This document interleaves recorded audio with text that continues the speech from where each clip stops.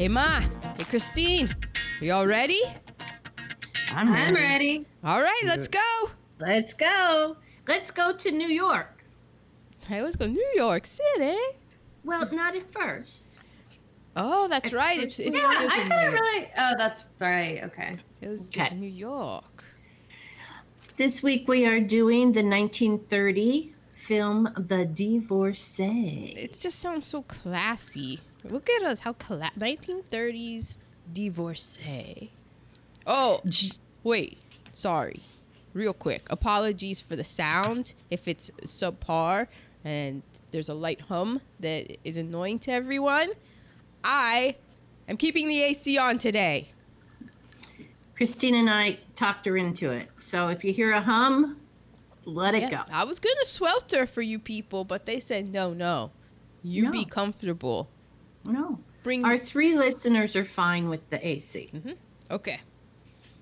Yeah, our listenership dropped off after, Crystal didn't join us another time. Jerry and Ted are blissfully in love, much to the chagrin of their circle of well-sauced but lustful friends. And rich. Yeah, and white. Yeah. Just living the good life. I mean, It looks like a fun party, though. Didn't it? yeah. I would want to be there. Yeah. I love the lodge I'm sure they called it a cabin, but I mean, that place was cool. So, Aaron, we are going to do the particulars. Oh, the particulars. Okay. Oh, I got ahead of us. I'm sorry. It's all right. Do not apologize. This is a no apology zone. The Divorcee. It was released on April 30th, 1930. Produced and directed by Robert Z. Leonard, who was a director, actor, producer, and screenwriter. He did The Great Ziegfeld, Abbott and Costello in Hollywood, and The Bride. I knew I was going to say that. The Bride, just to name a few. I'd be more interested in the bribe. I know. Nerd alert. He was married to silent film star Mae Murray, who was also known as the girl with the bee-stung lips. Oh, hello. Yeah. So I was like, oh, okay. And then I saw, a picture of her, and I was like, okay, I guess. Screenplay by Nicholas Grindy. He also did Babes in Toyland, Delinquent Parents, and The Man They Could Not Hang, just to name a few. Oh. Also, Zelda Sears. She was an actress, screenwriter, novelist, and businesswoman. And she started working at the age of 12 when she won an essay contest. She then worked as like a cash runner and then a sales clerk. I mean, like from 12, like that's how she got her foot in the door. But at 12, she was like a little cash runner. And then she was a sales clerk. She became a newspaper reporter when she was like, hey, I want to be a newspaper reporter. And the guy was like, all right, go ahead. She had her own public stenography and typewriting service in New York while she was pursuing acting. And then that's how she became a script doctor because all of her clients were in the theater. Oh, wow. And then she got into scripts at the request of Cecil B. DeMille in the early 1920s. So she also was in Devil May Care, Daybreak, and Tugboat Annie. And she was in Broadway a whole bunch and movies. Wow. I was so afraid that was going to go wrong. Oh.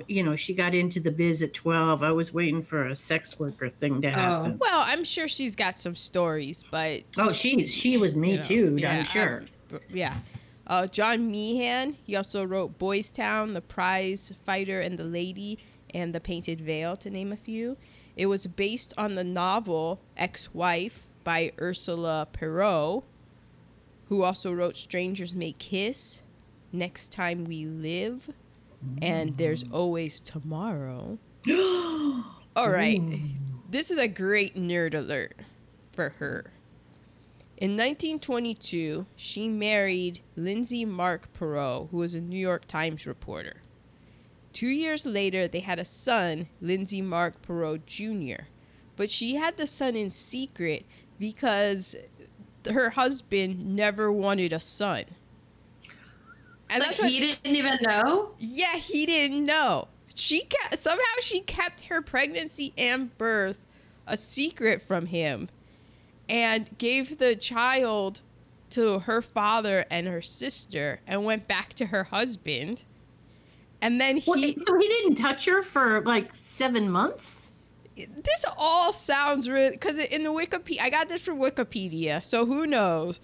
It also said like he didn't want a son. It was like, so if it had been a daughter, or was it that he just didn't want kids? And yeah, where did she go? She just went away and then came back, and maybe like a he script right here. maybe he was in the newspaper business, or maybe he was out on a story, because back in those times, if you went to Europe, you were gone for the year or something that's like true. that. That's So true. when he found out it said he found out 2 years later.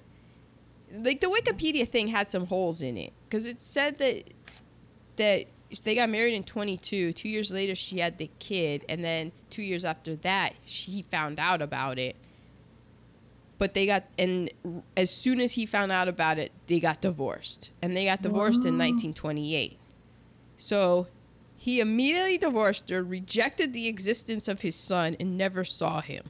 So Ursula, she didn't like take the kid back, but she always was saw him often, brought him many gifts, and paid for his Harvard education. So so then that's like weird and nuts. And then later in her life, December 1942, she was brought up on federal charges attempting to help jazz guitarist Michael Neely Bryan escape Miami Beach Army stockade. Yeah. And she went to trial, and she was found innocent from a jury of these charges. Lin-Manuel, get a hold of this story, okay? I know, this is like Ursula. Yeah. Wow. Damn. All right. So the music was by Jack Yellen, who also wrote Happy Days Are Here Again and Ain't She So Sweet, and did the scores for Night and Day, King of Jazz, and They Learned About Women, to name a few. Also, his partner is Milton Ager. I don't know if they were partners, but I think it's just music partners. But who knows? Nobody would say in the 30s. Right. The director of I just photography. hope they were both very happy. Yeah. Yeah. I don't know. I'm just saying.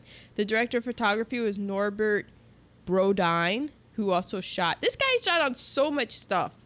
I was like, damn. He was did Our Gang, Merrily We Live, Lady of the Tropics, The Loretta Young Show. I was yeah, he did a bunch of those. Yeah, that's true. That was it startled me. I used to love Loretta Young as she would come through the double doors with her chiffon flowing. And he also shot I Was a Male War Bride, and it's edited by Hugh Wynn, and there was nothing for Hugh Wynn. Sorry, on Wikipedia. The cast. Norma Shearer as Jerry. She has been called a feminist pioneer because she was the first American film actress to make it chic and acceptable to be single and not a virgin on the screen.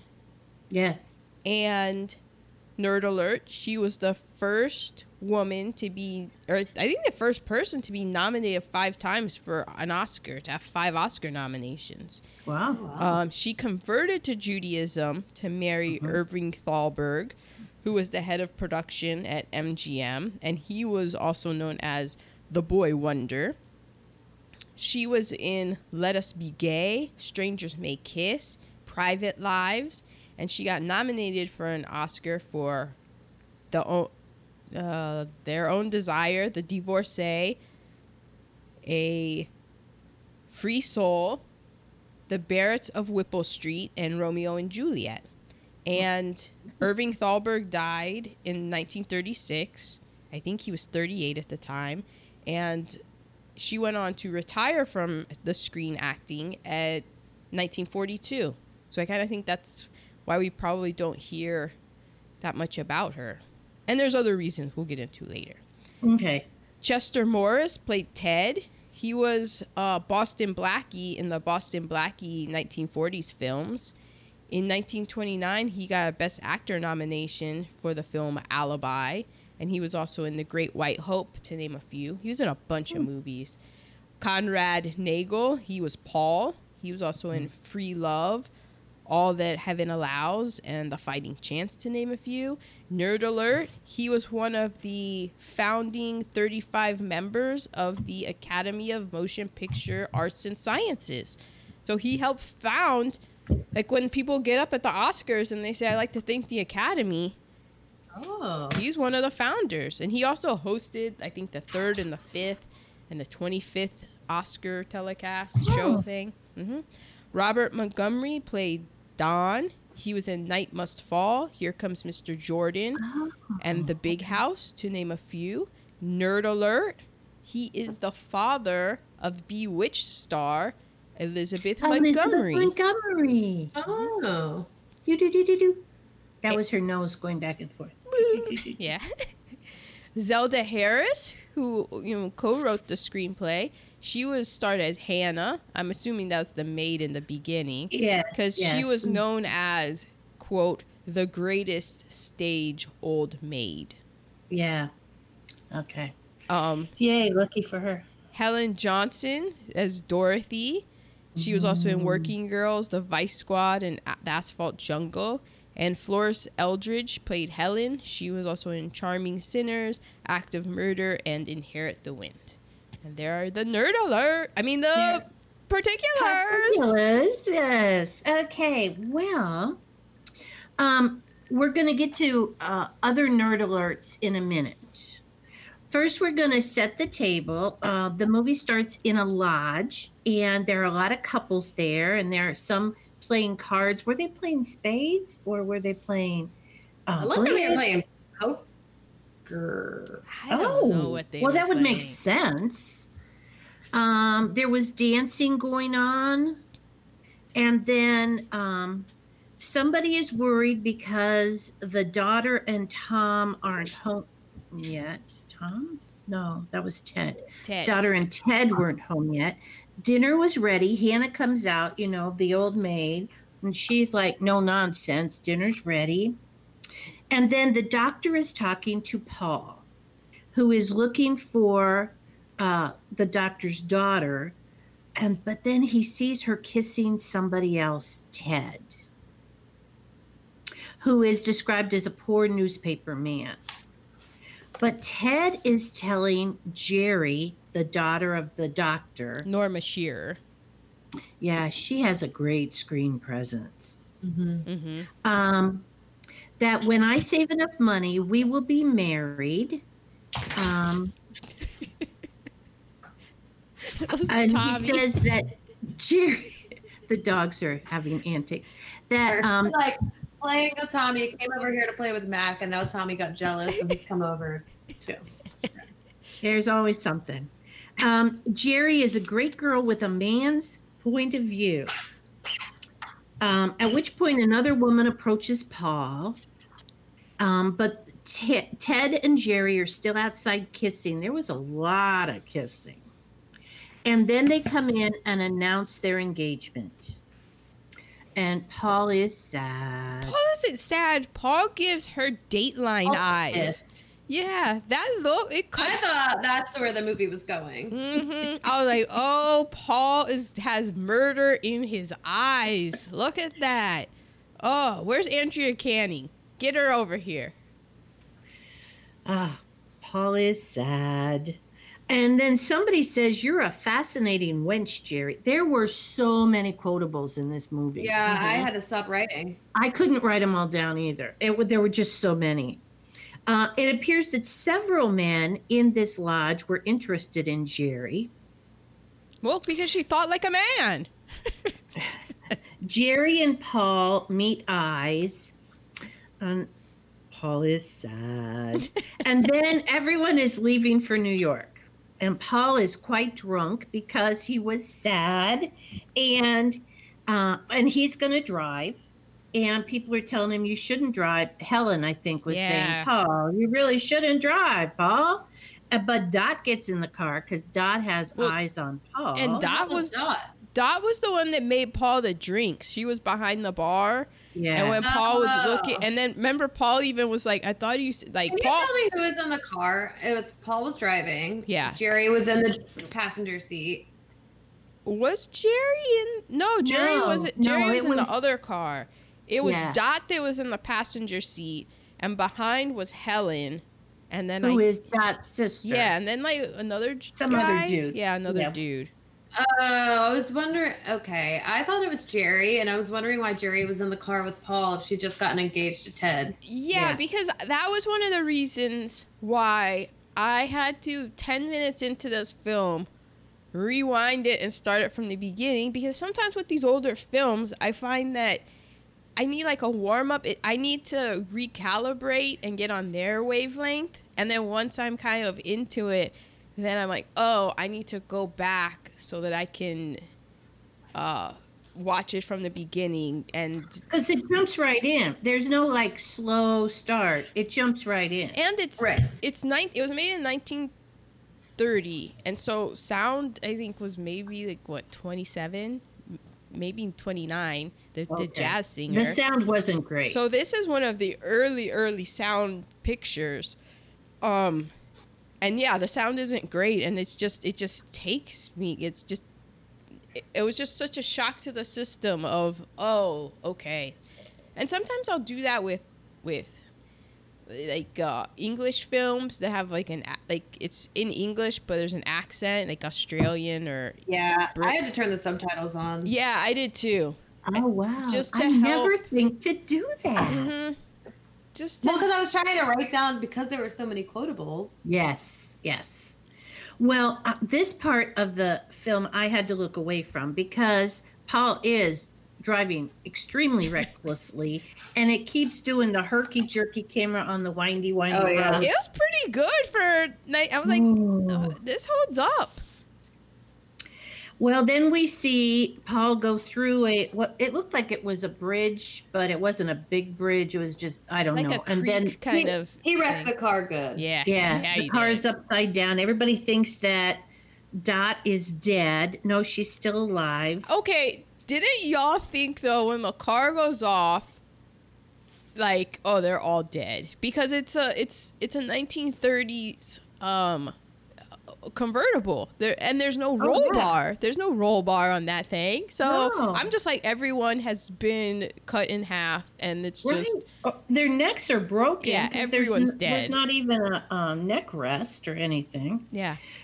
I thought Dot was dead, but Dot's not dead. Well, But maybe she.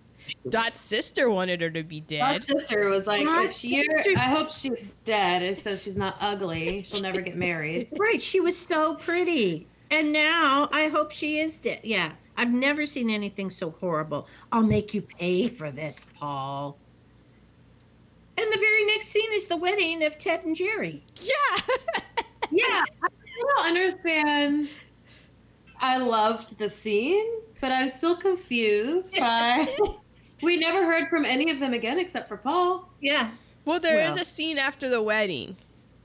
So we do see, because it goes to the wedding. Like everybody. Oh wait, and then there's a hospital bed. Yeah. That's right. Yes. But still, Yeah.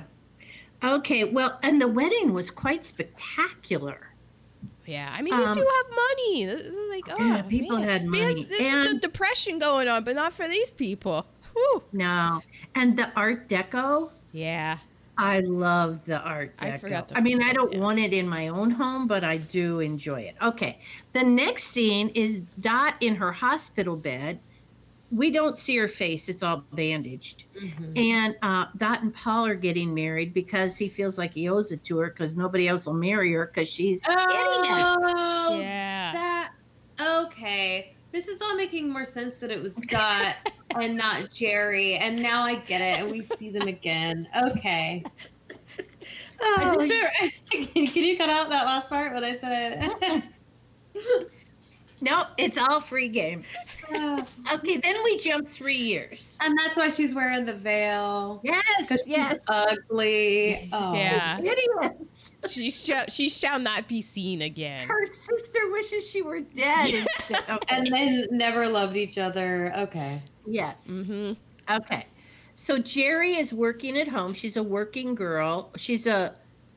What is her job? I think it has something to do with like typing up things. Oh, okay. I think it's something in the secretarial kind of thing, but I don't know. Okay. Well, it is 3 years later, so it is their 3rd anniversary. And Ted has to go to Chicago on the night of their anniversary. And and then Hannah, the cook, comes in and says she has a hot date. And I think Jerry asks, are his intentions honorable? And Hannah goes, I'm afraid they are. Well, Ted had his mother's ring reset as an anniversary gift for Jerry. And they are just a little too adorable here with each other. I mean, they are 3 years in and they are still so lovey-dovey. And then one dude comes in pretending to be an Italian organ grinder. Yeah. It was so weird.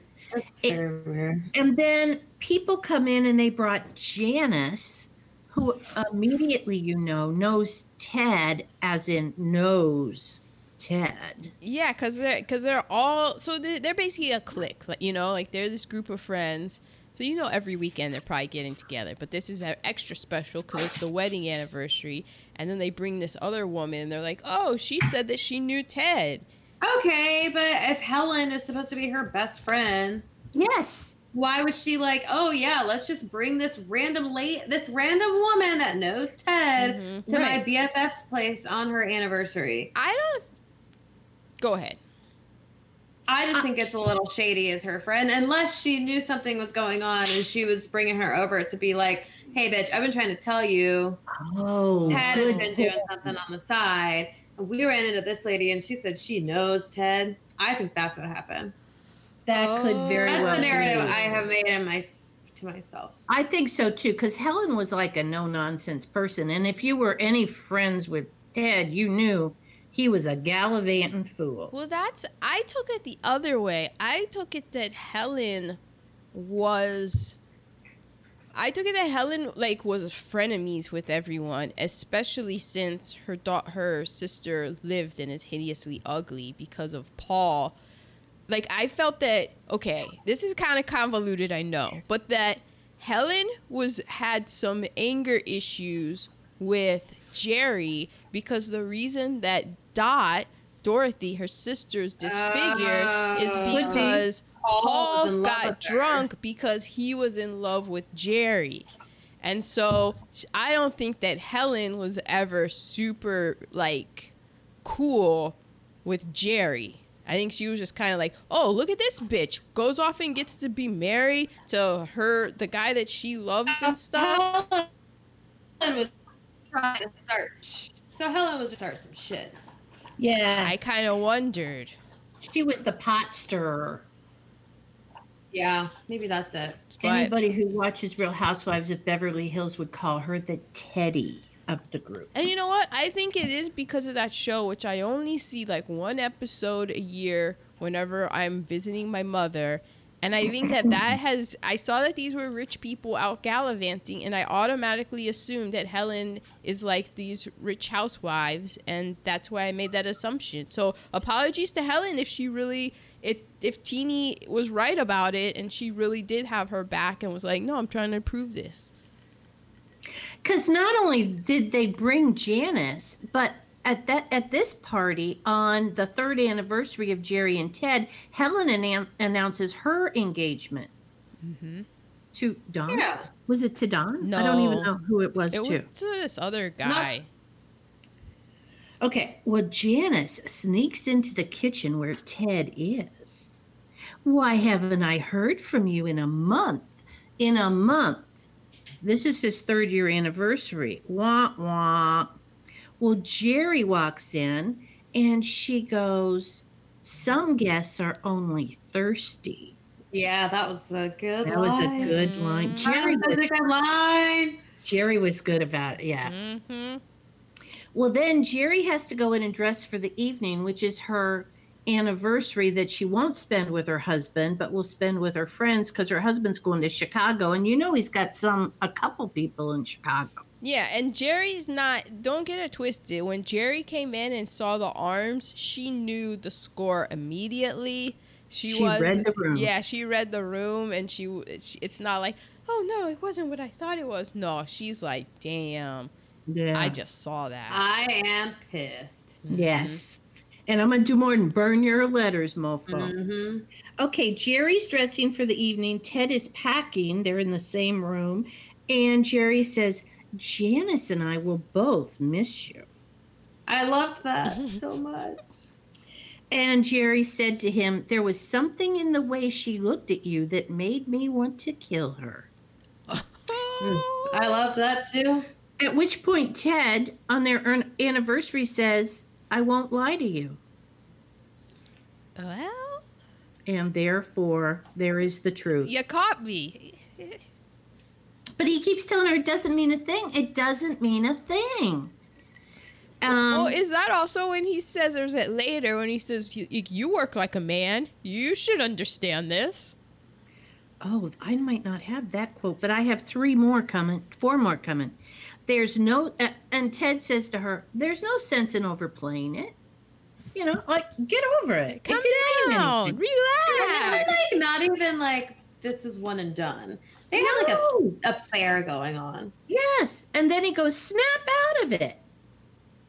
You're out in the world doing a man's work. Here we are, Aaron. Then there's a toast, and somebody says, may they never be less happy than they are right now. Mm-hmm.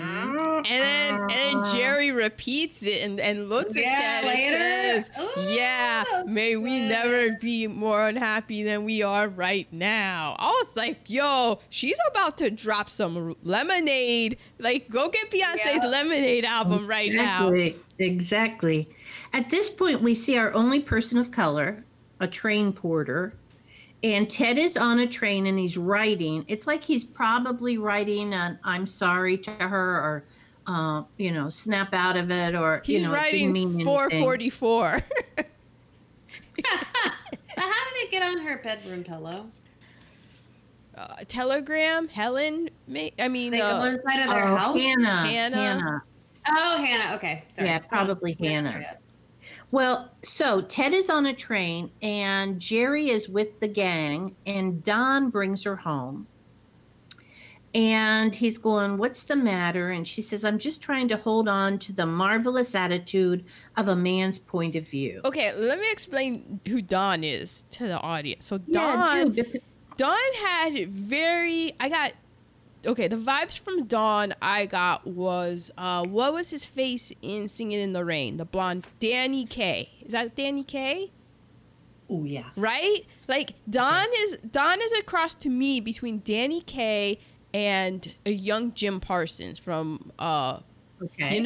he's tall and he's very good looking and attractive and he's always out partying.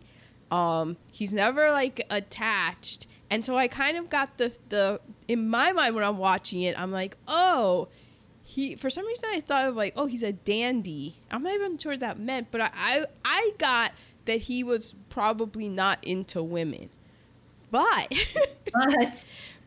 so that's kind of how he is. And it's a familiar trope, of like the very tall, dashing friend. He had great quips and stuff, and he was friends with both of them, and he really liked Jerry.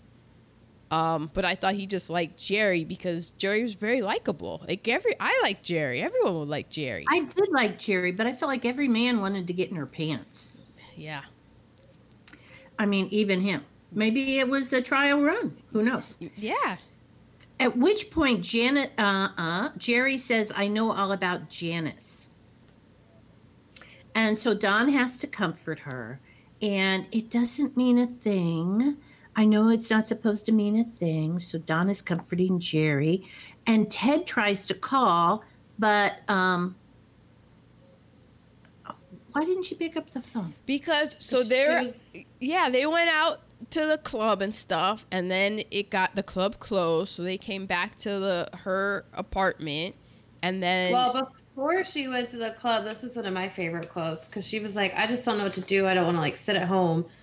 And Don was like, "Well, there's plenty of places to go, lots of things to do. We can go to all the places and do all the things."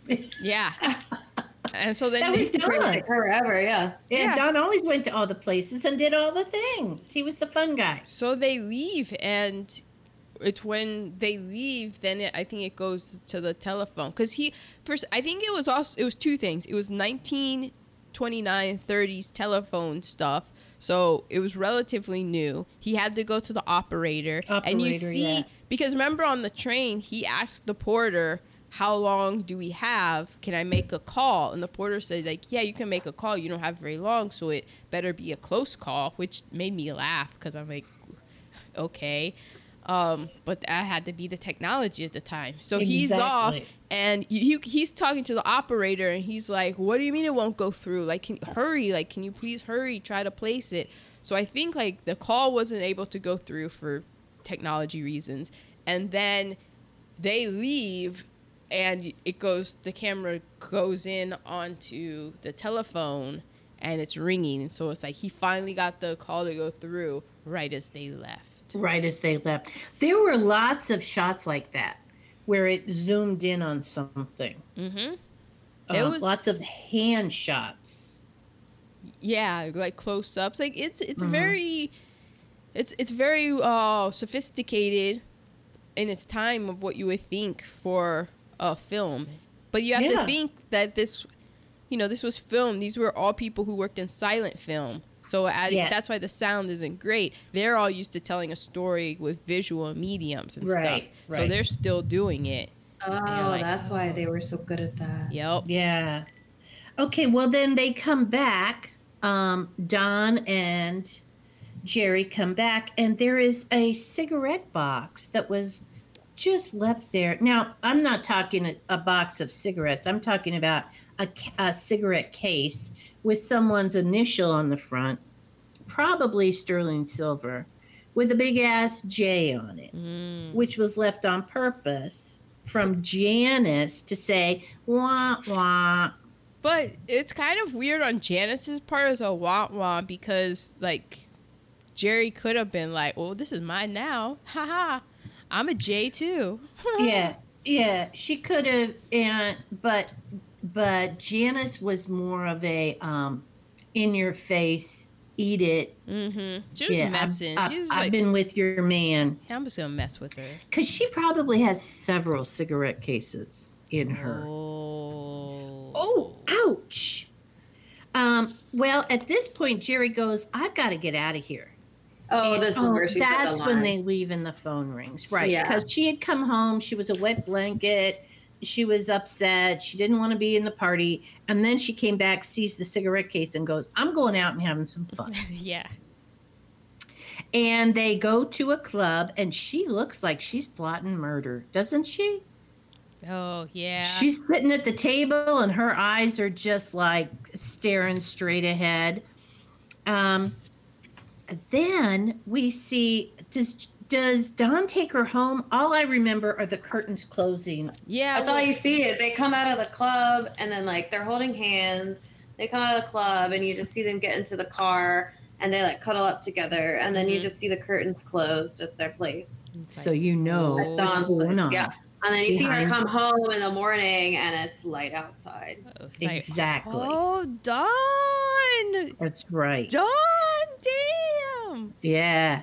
And so Jerry comes home the next morning, and she's in their bedroom where there are twin beds, which made me think of Ricky and Lucy Ricardo. Mhm. I always 'Cause- think of my grandma. And Well, grandpa. yeah. But you couldn't show a double bed then. I mean, this was even before the code. This movie was made before the code. Yeah, it's a pre-code movie. But I Yeah. just thought that there were some people who just did that. There were a lot of people who did. I mean, Grandma used to take a broom to bed with her, so because there was a nightstand in between their twin beds, so she could hit Pa with the broom to stop him from snoring. Yeah, it was a rough life. Okay, well, there's a telegram on her pillow that says, "I haven't slept thinking of you. Be home Friday."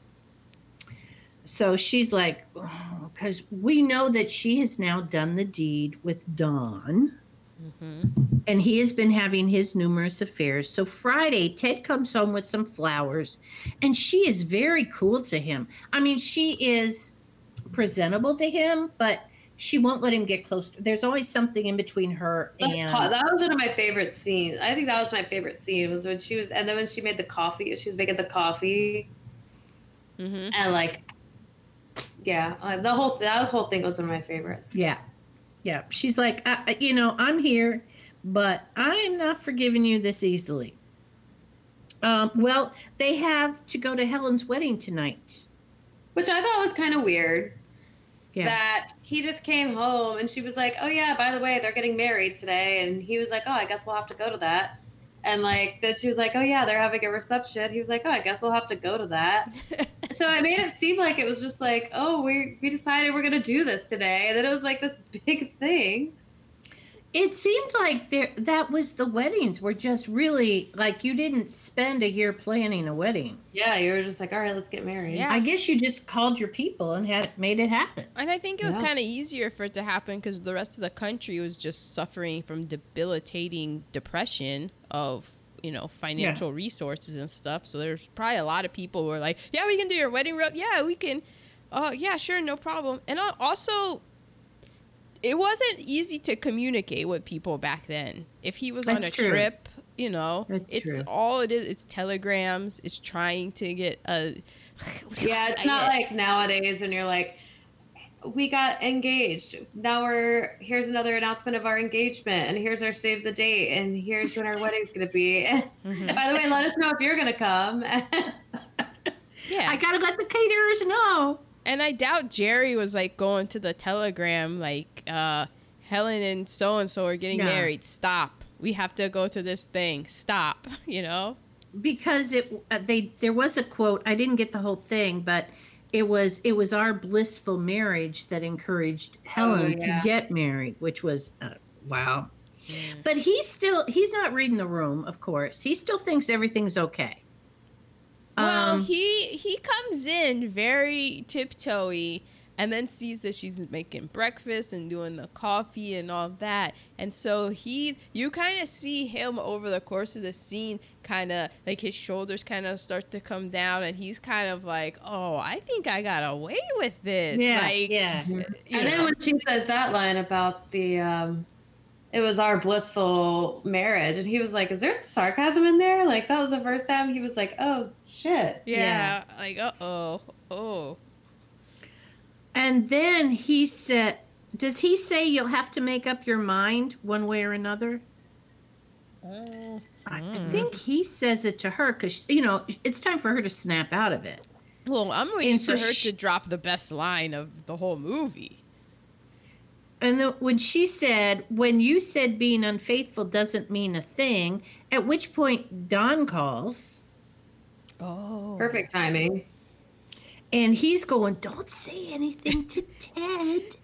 And she hangs up on him. "How dare you tell me what to do? After you've had your way with me, I've had my way with you too. But don't tell me how to handle it." That's because Don and Ted are supposed to be best friends. And that's how, it's kind of like, oh, Don is who we thought he was. Because he's like, I look at this face. I can't take a punch. What the hell? Okay, so she says at this point, "I've been balancing our accounts."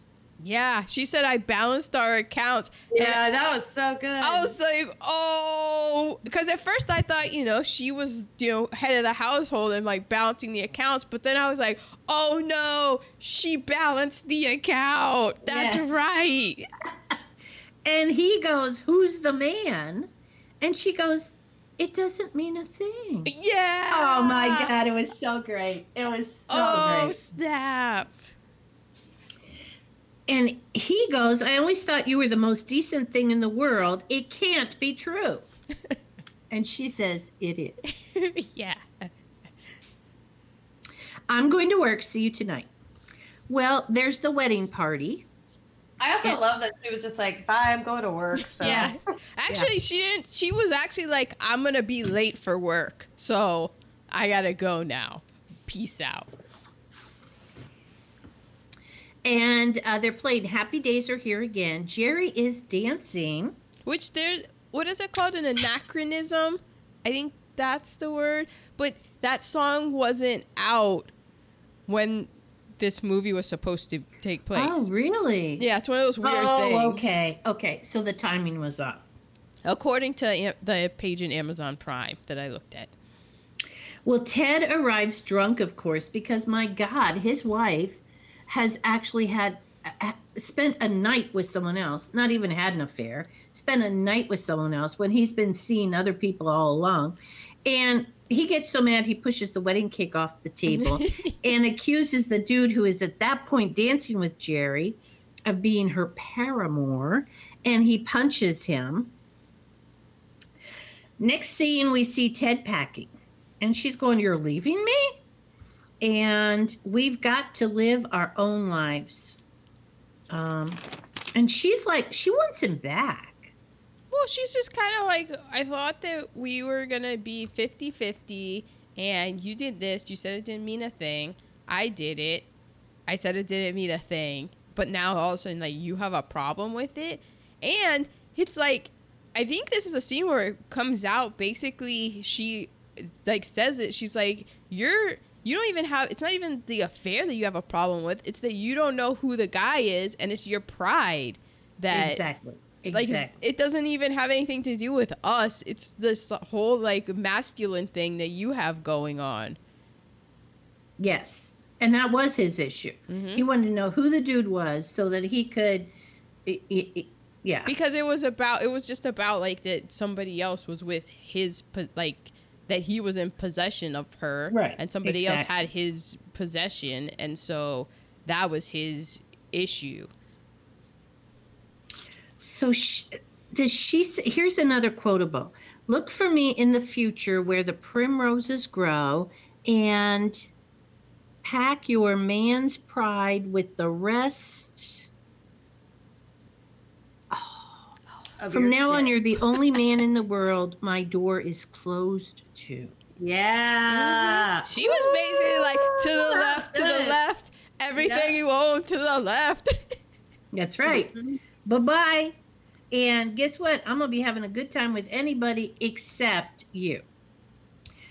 Next scene, we're in divorce court. Her divorce will be final in 3 months. And somebody says to her, "Now you're exactly as you were before you were married." I thought it was Helen. Yeah. I think it was Helen. She was because Helen had been divorced before. Yeah. Yeah. Helen That's was right. Before, so Helen was like, "I had the best time in the world when I was as an ex-wife." So yes. And Jerry says, "All I need is a complete set of young illusions and an innocent expression." Man, there were so many good quotables. Okay, so now it's New Year's Eve. And because they still run in the same circles, Jerry and Ted happen to be in the same place. They lock eyes. She goes to him. "Happy New Year." She has a huge diamond on her hand that is called platonic jewelry. Oh, is that when? Because there are a bunch of scenes. Yes, there were other men around. Yeah, she had like a whole montage of just like men she was going out with. Yes, exactly. But man, who knew there were platonic diamonds? Not in my day, people. Then we see her. That's when we do all the close up of the hands. Her hands with other men. So okay. She has let all of her pursuers down gently. Like, she is not engaging with all of them. She is out partying. She's just looking for companionship. She's not looking for a new husband. Nothing serious. She's not looking for a hookup. Yeah. Right. No, that is what she's looking for. Yeah. Well, but she doesn't completely. I mean, she goes out and has fun, but she's not being what some people would term a slut. Yeah, she's. Oh, I thought she was. I thought she was. Oh, she's okay. not. I don't know. I'm not being a Maybe slut. she was. I don't She was know. having a good time. She was sleeping with these guys. And Yeah. I'm saying, let it You don't get go platonic. ahead. We don't get platonic diamonds. That's what I thought. Yeah, I mean, she was. That's really what I I thought. thought she was like sleeping with him for a night and then being like, all right, like Bye-bye. Yeah. looking for anything. Excellent. Yeah, she was being just wined and dined and enjoying it, just having a good time. Just like, oh, you want to give me this? Okay, well, I'm gonna get mine. That's right. That's right. Okay. And then somebody says, I just want to know the truth. And she says, the truth is the last thing any man wants to hear from any woman. Ooh. Then she's on a train with this dude from somewhere else. He might have been I thought French, he was one might of have the been- guys that, because there were a lot of foreign accented men Right. with her. And he was fairly attractive. Mm-hmm. And she was on the train with him. And Paul is on that train too. And he sees Jerry on that train and they reconnect. And it has been an hour. Man, so. And it's not, there's only like 20 more minutes after this. I know. It's a really Yeah, short it was film. a It's a fast perfect- film. Mhm. Time. Yes. So, I mean, we're going to talk about what happens at the end after this. So, If you want to stop now, It's it's up a really up fun to 1 you. hour and 22 minutes, I think. I mean, it's really white. So most of our listeners will be fine with that. Okay, my POC count is 1, the same porter on every train. I have 2 because I thought they were different porters. I thought they were Maybe. different porters. Yeah. I think they were. They were different porters. Okay, I hope so. I remember we went what was that episode? Well, we went into it about the whole porters and the strike and how porters were really significant in the history of upward black mobility and also the civil rights movement. And Yes. we talked about how in old films, the only time you saw black people were as porters. And so, Okay. So now we are to, I hope we hooked you because it was kind of fun. Nerd alerts. okay, Christine. well, can I just set the table for the 1930s and then we'll go into Christine's? Yeah. Okay. Okay. So this came out in April 1930. So in 1930, 3M started marketing Scotch tape. Wow. hmm Pluto's existence was discovered. And R.I.P. And then taken away. yeah, and it was a planet until 2006 when it got downgraded to a dwarf planet. Yeah. So, Isn't the word planet still there? yeah, I mean, but it's like stepsister. yeah, I don't know. It's this weird thing where it's massive enough that it can go around the sun, but it's not massive enough to like have its own some sort of pole. It's just this weird Yeah. technicality. Yeah. I'm Team Pluto. Mahatma Gandhi basically tells Britain like, "Yo, I'm about to start some civil disobedience up in this bitch. You're about to recognize."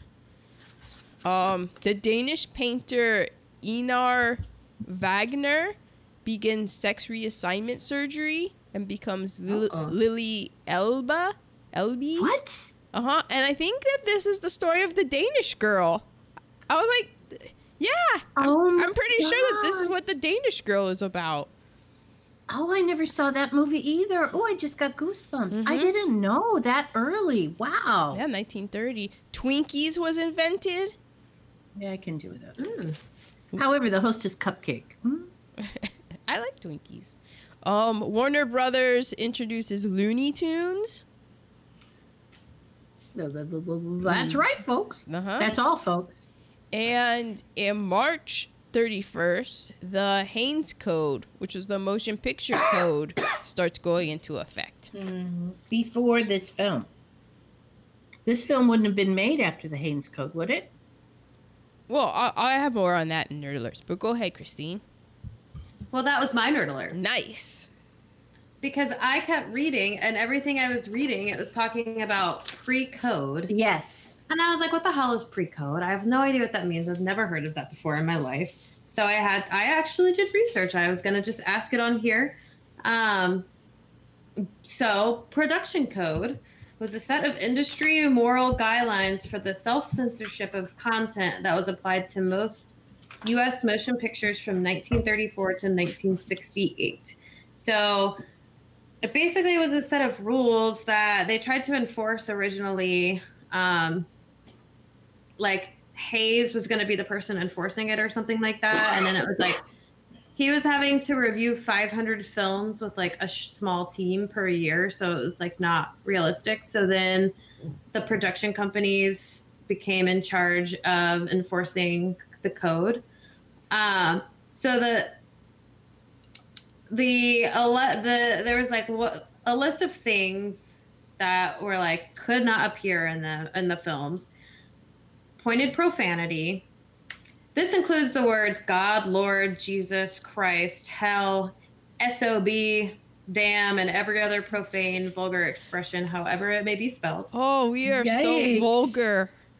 Yikes. Any suggestive nudity, or any nudity at all, in fact or in silhouette.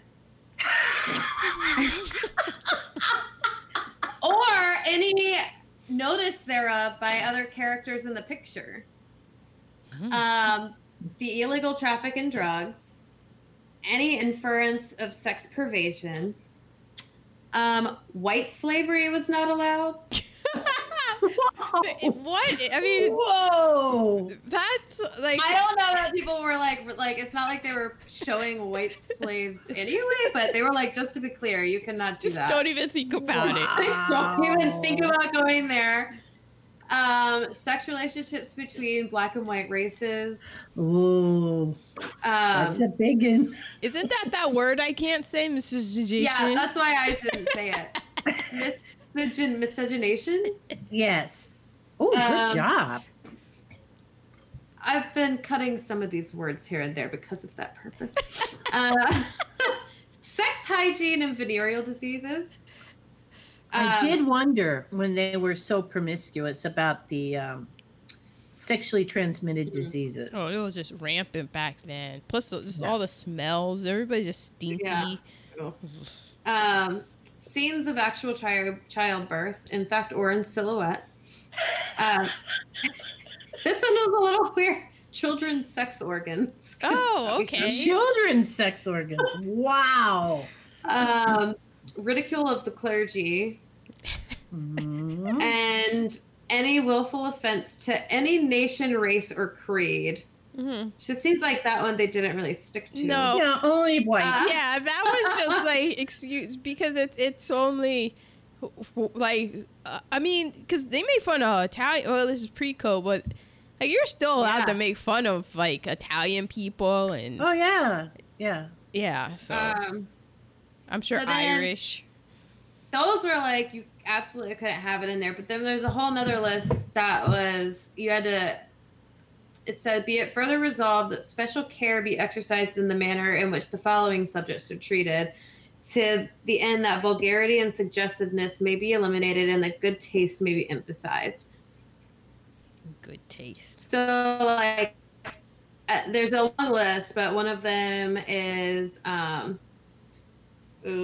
first night scenes, man and women in bed together, deliberate seduction of girls, the institution of marriage, and excessive or lustful kissing, particularly when one character or the other is a heavy. Heavy. It says is a heavy. It lets me hit on that, but yeah. So I don't know what that means. So I read into that, and then basically that started in 1934. I mean, they came up with this in 1927, I think it was, but they didn't really start enforcing it until 34. Yeah, because nobody was really enforcing it. They were just like, oh, here are the suggestions, and so it was just like, they're like, all right, well, we're not going to show children's sex organs. Got it. Cool.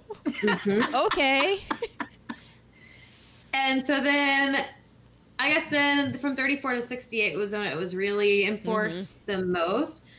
And then like in the 50s and 60s, there started to be certain films that would, I can't remember which ones that, they started winning cases. Like they would be like, okay, but we want to put our film out and like we need our film to be made.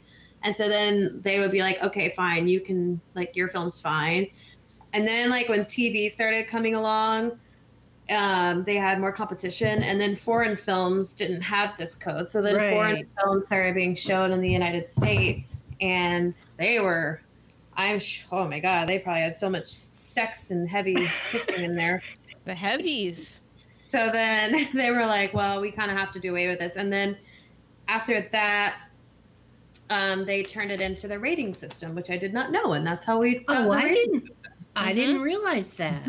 Yep. Huh. Well, but it was interesting because there's a whole part in there about Norma Shearer, and so about how she like this role, and there's a movie called The Women, which I don't know much about other than it has the same plot basically, where her husband cheats on her and then she ends up getting back with him in the end. But there was all this stuff about how she like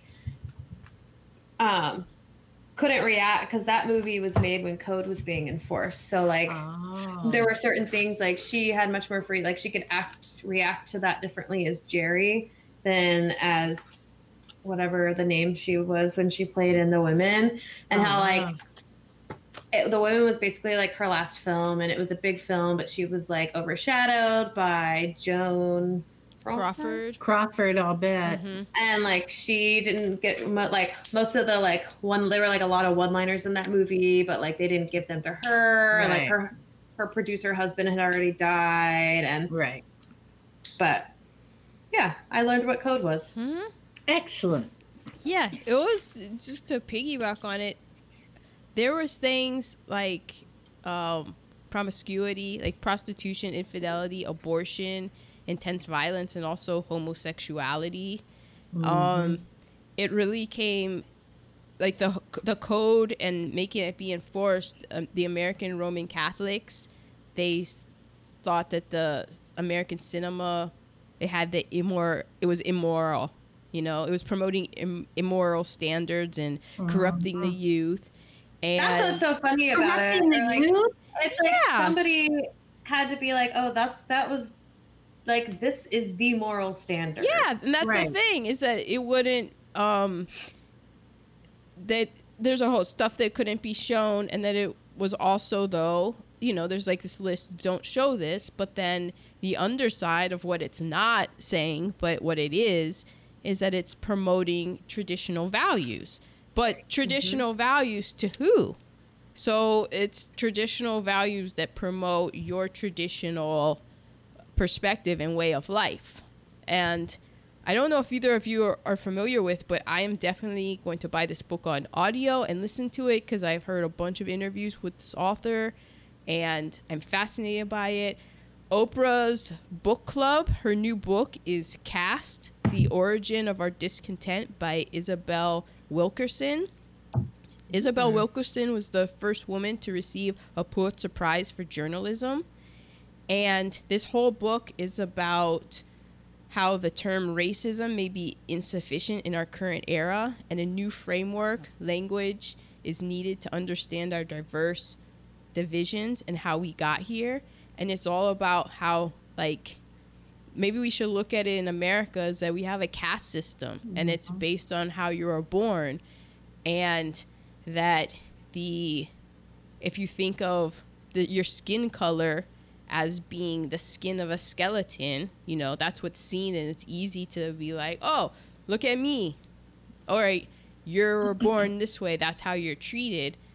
But that it's the caste system is the structure, it's the bones that you don't see, that it's built upon. And I highly, highly encourage people to go and find out. She's been doing a bunch of publicity, and so there's interviews with her on NPR and the Larry Wilmore podcast and stuff. And Oprah's like, yeah, this is a very important book, so I'm gonna buy it and listen to it, because just listening to her, I was like, oh my gosh, like, yeah, it is. And when you take it and put it as in terms of a caste system, then I think it kind of makes it easier to understand, and it maybe will take some of the defensiveness out of things.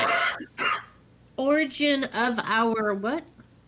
Caste, CASTE, and it's Oh, the origin of our discontent. So Thank you. I was like, oh damn, because yeah, like you're just talking to her and everything you see, you're like, yeah, that's true. Because she broke it down as saying, like, because there's all this intersectionality and stuff about class and stuff, but she's like, if you can act your way out of something, then if you can't act your way out of a situation, then it's a caste system.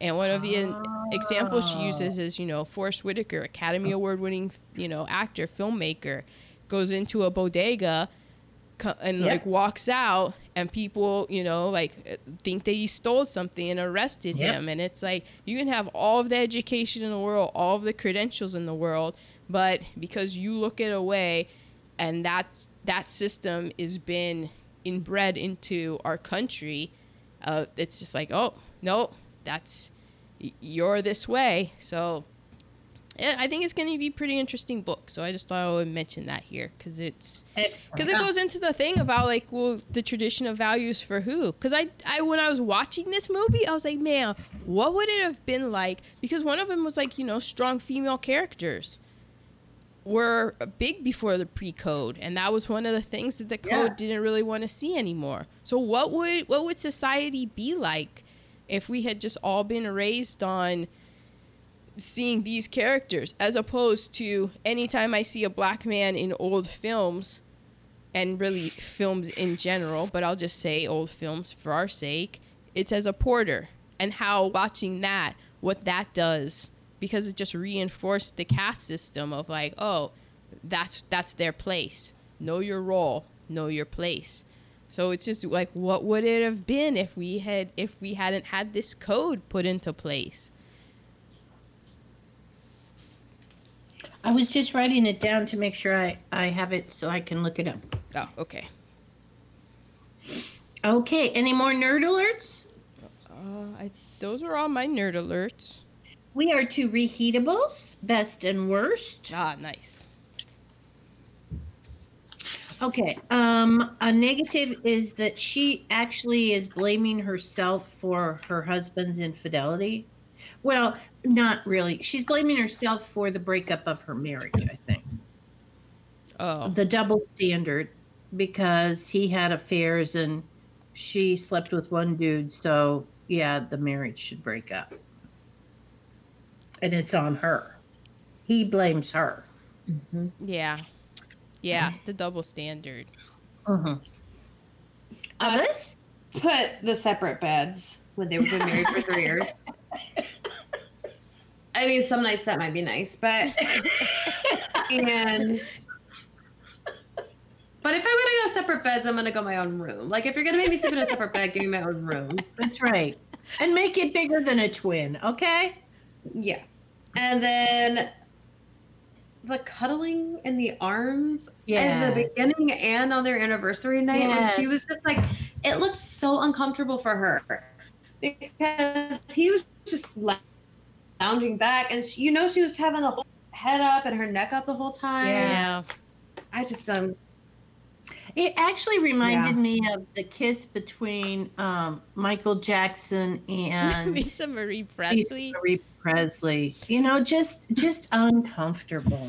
I wonder though. Yeah. So this guy, the actor that played Ted, he was giving me strong Robert Wagner vibes, like RJ vibes of that guy who is he's okay, handsome enough, but not drop dead gorgeous. No. But just that weaselly kind of like Weaselly, yeah, just very exactly. weaselly. But then I was looking at his mouth, and I kind of wondered what his teeth situation was, and so I wonder if he had like halitosis or something. Like if his breath situation was horrendous, and Norma's like, Oh man, I gotta. Okay, yeah, Ted, I love you.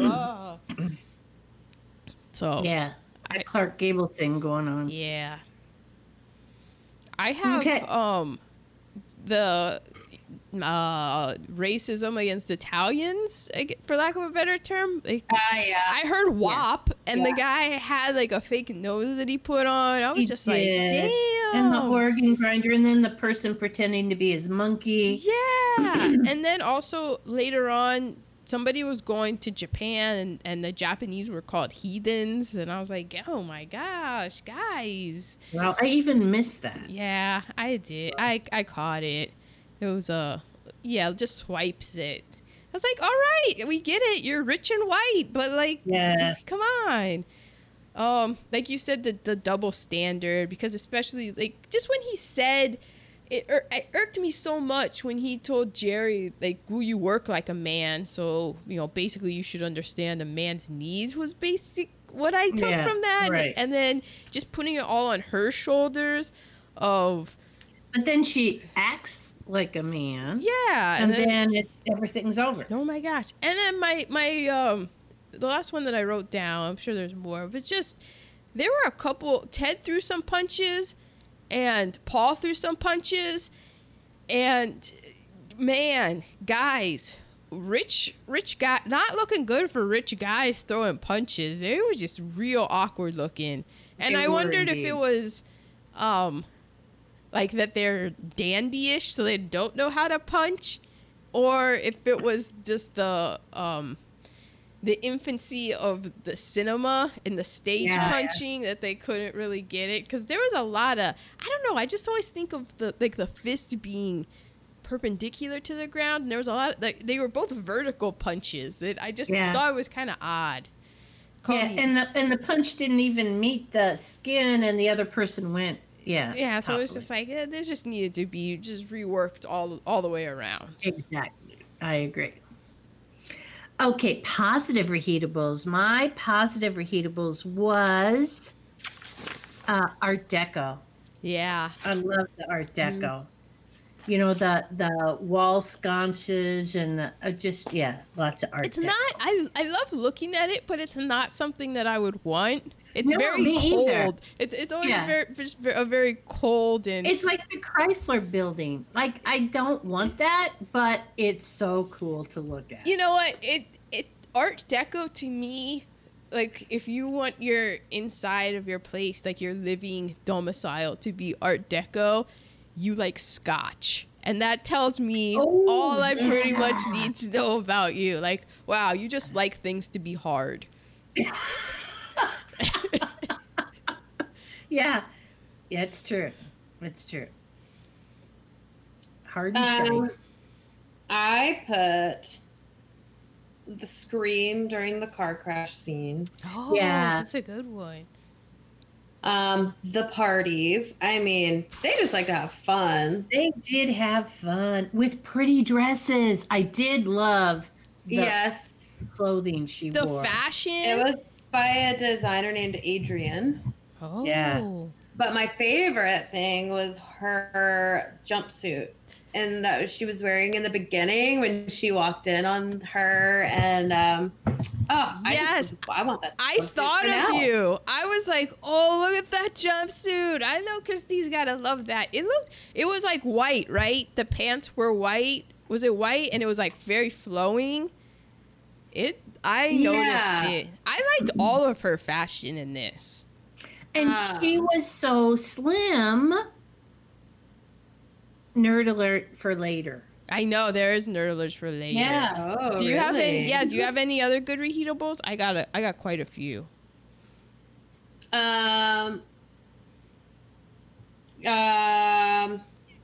Yeah, I did. The coffee scene. Yes. Yes. I just have the whole scene. Yeah, that whole scene. But those are mine. All right, I got just pretty people, how they just live a completely different life, especially pretty rich people, because the sister just is like, the sister comes over, The sister survived. How the sister survived, I don't know. How anyone Yeah, how survived any that. of them He survived. runs over and it's like, oh, she's dead, she's dead. And the doctor's like, she's not dead, but don't look at her. And then the sister looks and gives like this blood-curdling scream. And then it's like, I wish she was dead. I wish she was dead. And I'm just like, wow, like, yeah, when you're pretty and then to go like to not be pretty, that's gotta be a rough transaction. I thank goodness I don't know anything about that. So Yeah. I love like when they're like, oh, Paul stumbling into people, stumbles down the stairs, and I was like, Yeah. this motherfucker's gonna get behind the wheel. Yeah, just take his keys. So the good reheatable is, this is why Mothers Against Drunk Driving exist. Exactly. It was founded September 5th, 1980. It took until 1980 for my it to God. be like, Incredible. hey, Yeah. here's an idea, guys.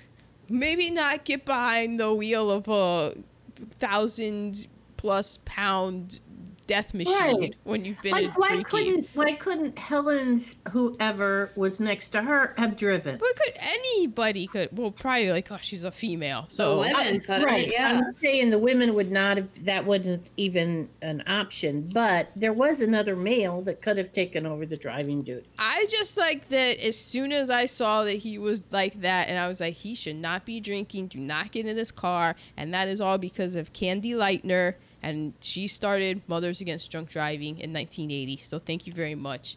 You've done a great service. Well done. Exactly. I like how there wasn't really any music. Like, there wasn't really a score to it. Because I think that was one of the things that threw me for a loop.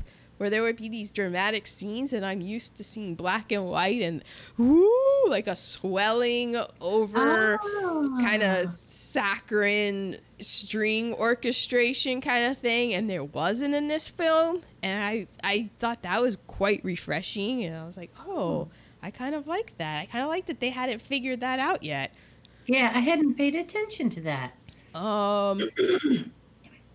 I like the whole thing in the beginning, how they were like, oh, we're going to be 50-50. And then she makes a joke like of 60-40 or 70-30 or Yes, something. yeah. And then I loved how she was like, I balanced the account. I'm just like, what? Yeah, What that year was was great. this? Oh man, loved, I already mentioned it. I call it the Dateline look that Paul gives when they come back in and they announce the engagement. I was just like, man, that man is gonna murder somebody. If looks could kill.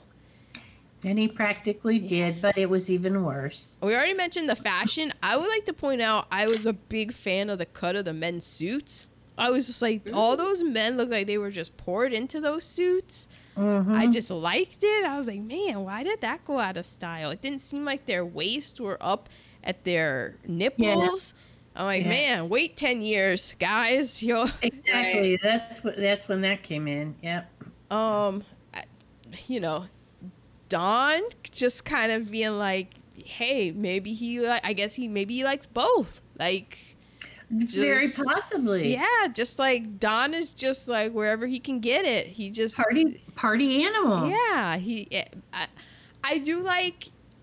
Don could easily be the guy though that puts the drugs in. The roofie. Yeah. In his conquest, male or female's drinks.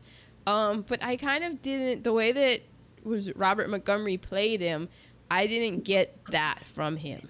I just Right. got that he was just No, a me rich. either. Yeah, I got that he was just a rich guy who just did what he wanted to do in life. Who got what he wanted. Yeah. Yeah. No matter what. So those were my good reheatables. This was an early Robert Montgomery, yes? I don't. I don't know. Okay. I think so. He Okay. looked pretty young.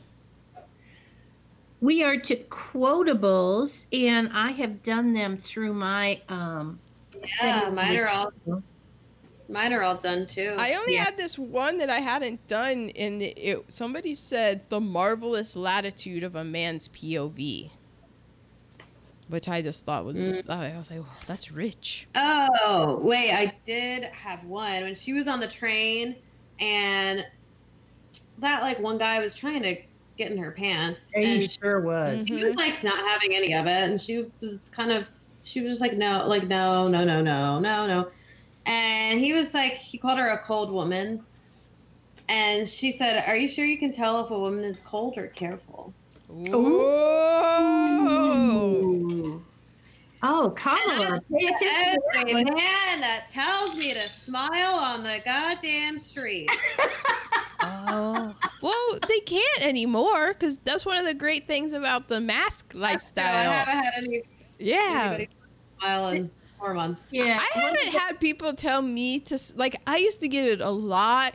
Yeah, I'm sure. And you it really stopped. I think maybe like around 27 for me. That like, yeah, people just like kind of stopped saying that to me. It ain't gonna work. I remember Badge Man, and Badge Man at Bethany this year was totally American. And at one point I said, "I'm smiling." He said, "Yeah, we keep getting these texts that say smile even though people can't see it." I guess You know, because like- people think the eyes and stuff. Yeah. I yeah. wasn't ever smiling. I was always like pointing significantly to my badge because I'm like, That's- I don't look like everyone else around here, so I want you to make sure that you see that I Do not belong fuck with here. me. I got the badge. We still have your badges, Teeny. Mm. Okay. Okay. LVPs. Oh, okay. Mine was the double standard. That's a good one. That's a good one.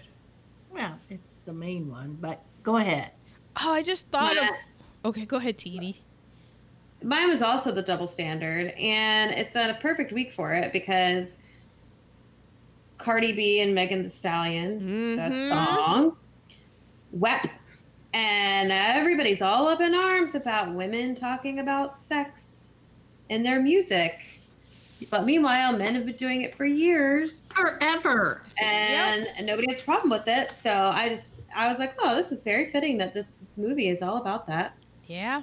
Exactly. Were you too young for Lil Kim and Foxy Brown No. and stuff? I was not, well, 'Cause I mean, yes, on paper, yes, but Yeah. it's nothing new. Like, well, yeah, it's not. Well, and that's the thing, and that's why I was so shocked that people were like up in arms because I listened to it, and I was like, I mean, this is like nothing new, but it's like very mainstream for the. I don't know. I guess maybe because that was stuff that. But I mean, you would have to buy the CD. It wasn't like how it is now, where it's just the internet and you go on it. But I'm like I listened to it and I was like, it was one of those like. I mean, I did kind of clutch the pearls a bit, but then I laughed because I was like, "What are you like? This is what the kids do." Like, and is it the worst thing in the world? They're not talking about violence and all of this stuff. I'm like, maybe. Right, we're fine talking about going around and shooting people, Yeah, but like a woman talks about enjoying herself and that it's just. It's just like, That's what was like. This whole movie in the 30s was about her going, "Hey, he had fun. I'm gonna go have fun." Yeah. So let me do my least reheatable, my LVP that I put down because I actually have a new one since we've been doing the Okay. podcast. So the one that I wrote down is the least valuable player. Yeah, sometimes this award for me is the person that I didn't like. This was the one that I just had the most pity for because she basically just had an L the whole movie, and that was Dorothy. Because Girl. Yeah. You Especially know. now that I know who she is. yeah, Dorothy, Yeah. she gets her face sliced up. Then she married. She gets At first, I pity. felt really bad for her that this guy was just like, "Wow, I just like hate my wife. You can like, she's gonna understand what I'm leaving Yeah, her." really. I was like, "Damn." Put a paper bag over her head. So oh my God. But yeah, that is like so fucked up. So Dorothy gets her face fucked up. Paul agrees to marry, not happy about it, but he's like, well, I did mess this up, and so I'll marry you. and you'll be taken care of. And so he's taking care of her, but obviously he doesn't love her. Obviously she knows that he doesn't love her, but she was in love with him. So then that sucks. And then it's the pity. And then the part that we didn't get to in the recap, because the last 20 minutes of this, you find out that Paul basically wants to get back, because Paul's like, oh, snap, Jerry, you're single? All right, well, I'm not really single myself, but my wife will understand because her face is horribly disfigured, and I'm going to take care of her for the rest of my life and her life. So I'm sure she'll give me a divorce and stuff. It's fine. And then Dorothy goes over to Jerry to be like, hey, I know you want to be with my husband and all, but turns out I really like him, and I've always liked him, and my face is hideously disfigured, and my life has been really hard. It's basically like, I'm not gonna put the blame all on you, but it's just kind of like blame. You had a hand in it. Yeah, you kind of had a hand in it. I know you didn't do anything, and so you're basically gonna take away my husband, and like why? Anytime I go in public, I have to wear this black veil over my face. Yeah, and then she's saying that, and then she looks over her shoulder, and there's her husband. They're come to like hang out with Jerry and stuff, and then Jerry has to be the one that's like, you know what, I kind of can't do this. Like, what are you asking me to do? Like, yeah, but you married her, and honestly, the editorial from me is, your ass kind of should have been in jail for that. Like, you know, I don't know what the law situation was in 1930s, but she kind of did you a solid. So maybe you should have like a little bit more loyalty of like, hey, you know what? You made a bad decision, but you didn't go to jail. You still have your great life. So, you know, it was tough. But my new least valuable player is the Hays Code. Yeah. That's a good one. And just because how many movies have we done where we've always been like, man, that's just like really weird that they couldn't say that, or that they would show this. Well, that's why I was so shocked watching this, because I didn't know about that. So I was like, wow, this is crazy that they were doing all this in 1930, and then it just like went away, and that's why. And it's because you're like, yeah, we're watching this, and it's like, wow, it's people behaving like people. Right. And then they went. Yeah, it should have been groundbreaking. Yeah, and they went and changed it so that then the movies were showing people not behaving like people. But that's what is being broadcast of like, here, everyone, this is what you need to be.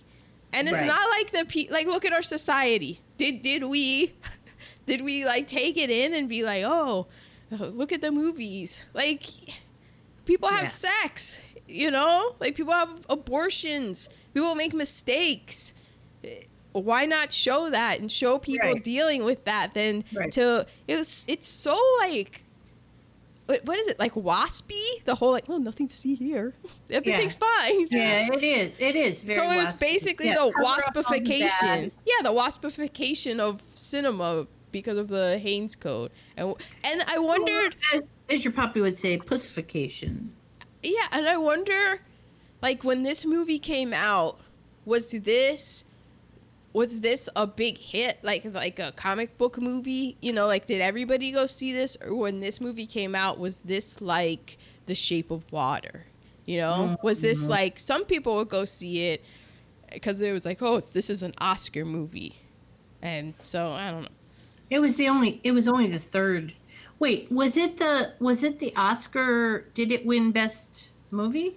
Because she won Best Actress. I know. Think it won Best Movie. No, and it was only the third Oscars because she was the first Jewish woman. Am I wrong? Well, she was Jewish because she converted. Right. So she was the first Jewish woman to win an Oscar, but it was only the third Oscar. So I'm just saying. Okay, MVPs. Mine is the dialogue. The amount of quotables in this movie, unbelievable. Mine was Jerry. Yeah, mine too. I just loved her. Norma Shearer. I loved her attitude. I loved that she was like, you cheated on me. That's fine. I'm gonna cheat on you back. And I'm gonna go for every man but you now. Mm-hmm. I know. I just love Norma Shear's screen presence. I want to do more movies of Norma Shear. I'm just like, Me too. know. I almost Wow. changed my movie this week for it. Yeah. I was, yeah. Okay. Recasting. mm-hmm. I know that Christine is not a fan of this, but I did I'm my. a fan. I just can't do it. I had a hard time, a really hard time. I have two Jerrys, but I have Ted and Paul, and I didn't even do a Don. Oh, I did a Don. Okay, so my Paul was Shamar Moore. Okay, yeah. Gorgeous. Yeah. And okay, so my Ted again, because I wanted gorgeous, Boris Kojo. How do you say his name? Yeah, Boris Kojo. Okay, so I have two different Jerrys. One I have Thandie Newton, Mm-hmm. and one I have Janelle Monáe, because she could so do I think all of those lines. If we're going in like Norma Shear energy, I'm going Janelle Monáe. Yeah. I feel like she has closer to Norma Shear. Although I did read that Thandie Newton Q&A that she did with somebody like within the quarantine, and I'm like, she's got some feistiness to her now. Yeah, she's got some feistiness. I could just see, I could really see Janelle Monáe doing those lines. Yeah. Okay, those were mine. Okay, so I didn't do like a Hamilton cast because I was really trying to figure out like the energy and just of like, well, who is this person now? You know, like if you were like, who has Norma Shear energy now, and like that kind of energy. So for Paul, I was like, for Paul, because of that stare and stuff, I went with Ryan Gosling. Okay. You know? Yeah. Mm-hmm. And then for Dawn, I was really I wasn't happy with this, but it's okay. I did go with Jim Parsons for Dawn. Okay. You know, okay. For Ted, the guy Chester Morris, he really I could not figure out who he reminded me of. But then I guess it was the closest thing was, I said already, the Robert Wagner energy that he had. Oh, okay. Of that, but I couldn't really think of anybody like to cast him, because ideally it would be someone who isn't necessarily a big time movie star, right, but is in movies, but is good looking. But I liked Paul because he wasn't super good looking. Like, he kind of had a bit of a boxerish kind of face. Like, he kind of had this like, I don't know. He just, it was just weird to me. But I ended up going with just the idea of Ted. So, yes. Yeah, I've been saying Paul, but I meant Ted. So I ended up going with Adam Driver as Ted. Oh. Mm-hmm. So my Norma Shear, I was like, oh. It took me a while because I'm like, man, she really reminds me of somebody. Who is it that she reminds me of? And I was like, oh yeah, she's the marvelous Mrs. Maisel. Oh yeah, that's a good one. Oh my She's God, Rachel yes. Brosnahan. I'm like, she's like completely Norma Shear energy. Yeah. Oh yeah. And then Good I had a job. secondary kind of just throwaway cast because basically it's thanks to Donald O'Connor, because he was really the person I wanted to be Don the most. And then I was like, oh, well, why don't we just completely recast it with Singing in the Rain? So Jerry is Debbie Reynolds, Don is Donald O'Connor, and Ted is Gene Kelly. Yeah. Boom. That's true. That's true. So that was my second Yeah. cast. Well done. Yeah, because truthfully, it's hard to recast this one because it was so well done. Mm-hmm. But I'm like Rachel Brosnahan is kind of our Norma Shear right now. Yeah, that's true. Yeah. She could deliver all those lines. Okay, tasty nuggets. Joan Crawford wanted this role. Mm-hmm. And she was nasty about it and said the only reason Norma Shearer got it was because her husband was in production. Well, her That's true. husband wasn't in production. Her husband was production. Like, Yeah. Yeah, I exactly. mean, she's not wrong. And even her husband said she wasn't. Her husband didn't think that she was going to be sexy enough to Yes. be on screen, and so or to be the role. So she went and got a whole photo shoot done of her in negligee, Glamour and shots. showed it to him, and then he was like, cast her on the spot. Yeah. I just feel like Joan Crawford, what we've seen of her was so severe. And Jerry needed a little bit of, likability. yes. But is that us knowing about wire hangers? You know, maybe. in those times, they didn't know that, like, oh, Joan Crawford's like she's. But everything she played in was severe that I know of. Yeah. I mean, there could be others. Okay. It was a 22-day shoot. There were no Wow. retakes in this entire Wow. movie. That's huge.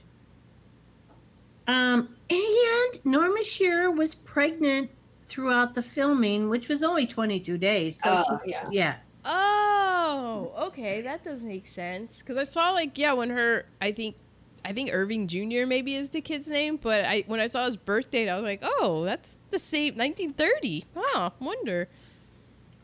Evidently, Greta Garbo was gonna be Jerry, but she dropped out.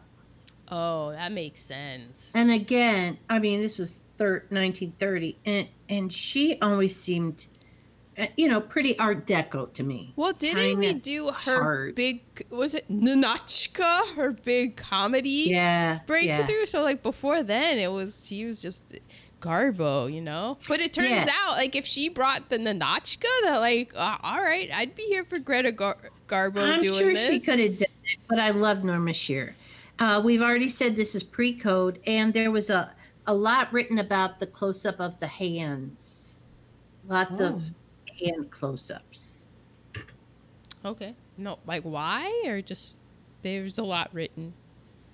There was a lot people written, are and I saying- chose not to go down the rabbit hole. People mentioned I it. chose. But if you're to- interested, it's out there. It's out there for Exactly. you. I like it. You could go down that rabbit hole. I chose Choose to your shut own off my adventure. computer. When I was reading about Norma Shearer, I was struck by, so she always knew going into it that she wasn't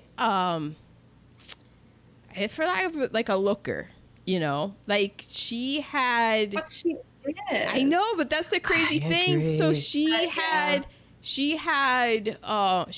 said that she had a dumpy body, and this made me laugh because she had like broad shoulders and she had like strong legs and stuff, and I'm like, yeah, everything that makes you look fabulous in these outfits, Norma. Her eyes, she had a bit of I think it's called like a cast, and she had to work really hard at it, and an eye doctor gave her exercises to do because when her eyes would focus on something, one of them kind of wouldn't focus, so it made her look like she was kind of cross-eyed, and so she had to do a lot of work of getting that. One of her early times, she went up to, how she got one of like her first roles is they were in line at one of the studios and they were doing extras, and they were lined up, and people were going, the casting person was going down the line and like looking and picking, and like, so she was counting, and right when she was about to pick the last one, she did a classic like cough, and it made the casting director look at her, and the casting director laughed because it was like, oh, like, you know, she did the classic like, hey, look at me, and so he was like, all right, go ahead. Yeah. And then she went up to Cecil B. DeMille one time and was standing like right in a light, and she was like, "Oh, this is gonna be great because he's gonna see me in great lighting and stuff." And Cecil B. DeMille like looked down at her, and I guess this is hilarious to me. Her eyes were so blue that when Cecil B. DeMille looked at her, he was like, no, your eyes are too blue. It's going to make it look white. And like people with blue eyes, I guess in the old time cinema, like they didn't know how to light it right. Wow. And so their eyes would look empty. And like basically all the things that they say about like black-eyed people now about soulless and blank and all of this, like that's what they used to say with like blue-eyed people on the screen. And so, bye, Brad. and so she had to like work on her eyes. And when she had her first film, what is it called? Like film check thing, you know, like they film you doing it for the studio to look at. She was just crying because they lit her awful. Like they didn't want to have shadows, so they just flooded her with light. So it made her nose basically disappear and her eyes look like white. And a famous like I think a famous cinematographer saw her and how she was crying. And he like looked at it and he was like, yeah, oh my God, what, like they lit you all wrong. And so he redid it for her and lit it correctly. And then it was just like, oh, wow, look at that. So she studied herself in the mirror so that she would know what poses to made her look the best. So that's what she would do and what sides looked right. And she worked at the exercises so that her eyes could be focused on the right direction, like for the duration of the shot. Like it's just crazy to me that like I looked at her, I was like, oh wow, she's gorgeous. And I was struck by how like strong she looked. Like she didn't look all like flimsy and like, you know, she looked very strong. And I also read something about how there was a role and it called for the character she was going to get played to like be assaulted. And Irving Thalberg, I think this is his wife, was like, nah, she can't play it. And they're like, why? And she's like, because she doesn't look like she would get assaulted. Like she looks like she would hold her own. She care of herself, yeah. And so I just thought I'm like, wow, she's a great reheatable because she's just like looks fantastic in these blouses and these scarves and everything. And how I was like, man. Yeah. Yeah. Agreed. Any other tasty nuggets? That was it. Oh, and I guess just to like tie it in with what you said for like the women. So yeah, Joan Crawford was always mad about this. And then when she gets the role in the women, Irving Thalberg isn't around anymore. So I'm sure that Joan Crawford did not make things easy. Exactly. Wah, wah. You know? Your husband's not here anymore. Step back, bitch. Yeah. Yeah. And I just heard when you were talking about Norma Shearer, she said one time that Jerry was very strong, almost ruthless. She was perfect for me. Oh, good. See, that makes me like her even more. I remember hearing things about her, like in the You Must Remember This, like Norma Shearer and stuff. And I remember always like, oh, she sounds like she was actually really cool and just helping out people. Yeah, and like I love that her husband was like, "You're not sexy enough to be on." Yeah, like, okay, fine, I'll show you. Yeah, watch this. And we mentioned that he was a boy wonder, so it wasn't. They were around the same. I think he was 4 years older than her, so it's just he very much had old man energy. But he was a boy wonder, so he was head of production. He was like this young hotshot. He wasn't this old man that she sidled up to. I really liked her. I remember seeing, Norma Shearer. We haven't done Norma Shearer, have we? Well, first I had her confused with the maid in Doris Day's Brock Hudson thing. Yeah, our favorite. Why am I blanking on her name? Thelma Ritter. Thelma Ritter, yeah. And then I went, we haven't done Norma Shearer. Let's do that. So we did. So that was this week's 1930, The Divorcee. I'm telling you, it's a fun hour, 22 minutes. And next week, Christine. So Christine has known this pick for probably over a month at this point. Yes. And I haven't changed it, no matter how tempted I became. Do we get to try to guess it? Yes. Okay. The year is 1972. 1972. Oh, I was a sophomore in college. Oh, yay. Great rock year. The reason I chose this was because Adam and I watched a documentary. Uh-oh. My brother watched a documentary? Yeah, about about a person. 1972, about a person. And what other hints do I give? There's a basketball player. There's a basketball player in the documentary. So In the this is movie? Is there? Do you know Oh, what are I'm we talking doing a Bruce Lee film? Is it Enter the Dragon? How did you get that? Because you said there's a basketball player in the film. I mean, I wrote The Way of the Dragon. The Way of the Dragon, 1972. That's, yeah, because it was like water. I was going to pick a Bruce Lee film. wow. Wow, because you know what? I was never into that, so I am anxious to see it. Either, but we watched the documentary and it was very good. So there's 30 for 30. It's 30 for 30, right? Mhm. It's not 30 minutes long though. It's like 2 hours. But it's good. Title is deceiving. Yeah. So we're going with that one. It looks like you can watch it on iTunes and Amazon Prime and Google Play or something like that. But So it looks like it's It's the way, we're doing The Way of the Dragon, right? The Way of the Dragon. Okay. The Way of the Dragon. Right. Okay, Poppy might actually join us on that. No. I don't know, but you know, My brother could if he wants to. he might indeed. This is exciting. Wow, well done, Christine. Way out of the Very off-brand for me. Yeah. Yes, yes. But this is cool. All right. We could get listeners that we haven't had before. Uh-huh. Well, probably not. But- but we could. It's a possibility. We could. Anything's possible. Possibility.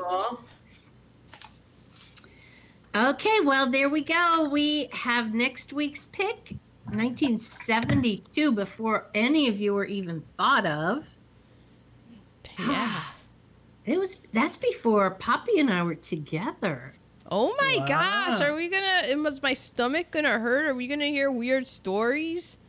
No, I'll keep those to a minimum. Oh. You don't want to hear about my 1972, trust me. Oh. Talk about Norma Shearer. Yeah. Norma Shearer up in this bitch. Oh. Man. Okay, listeners, well, there we go. Bye.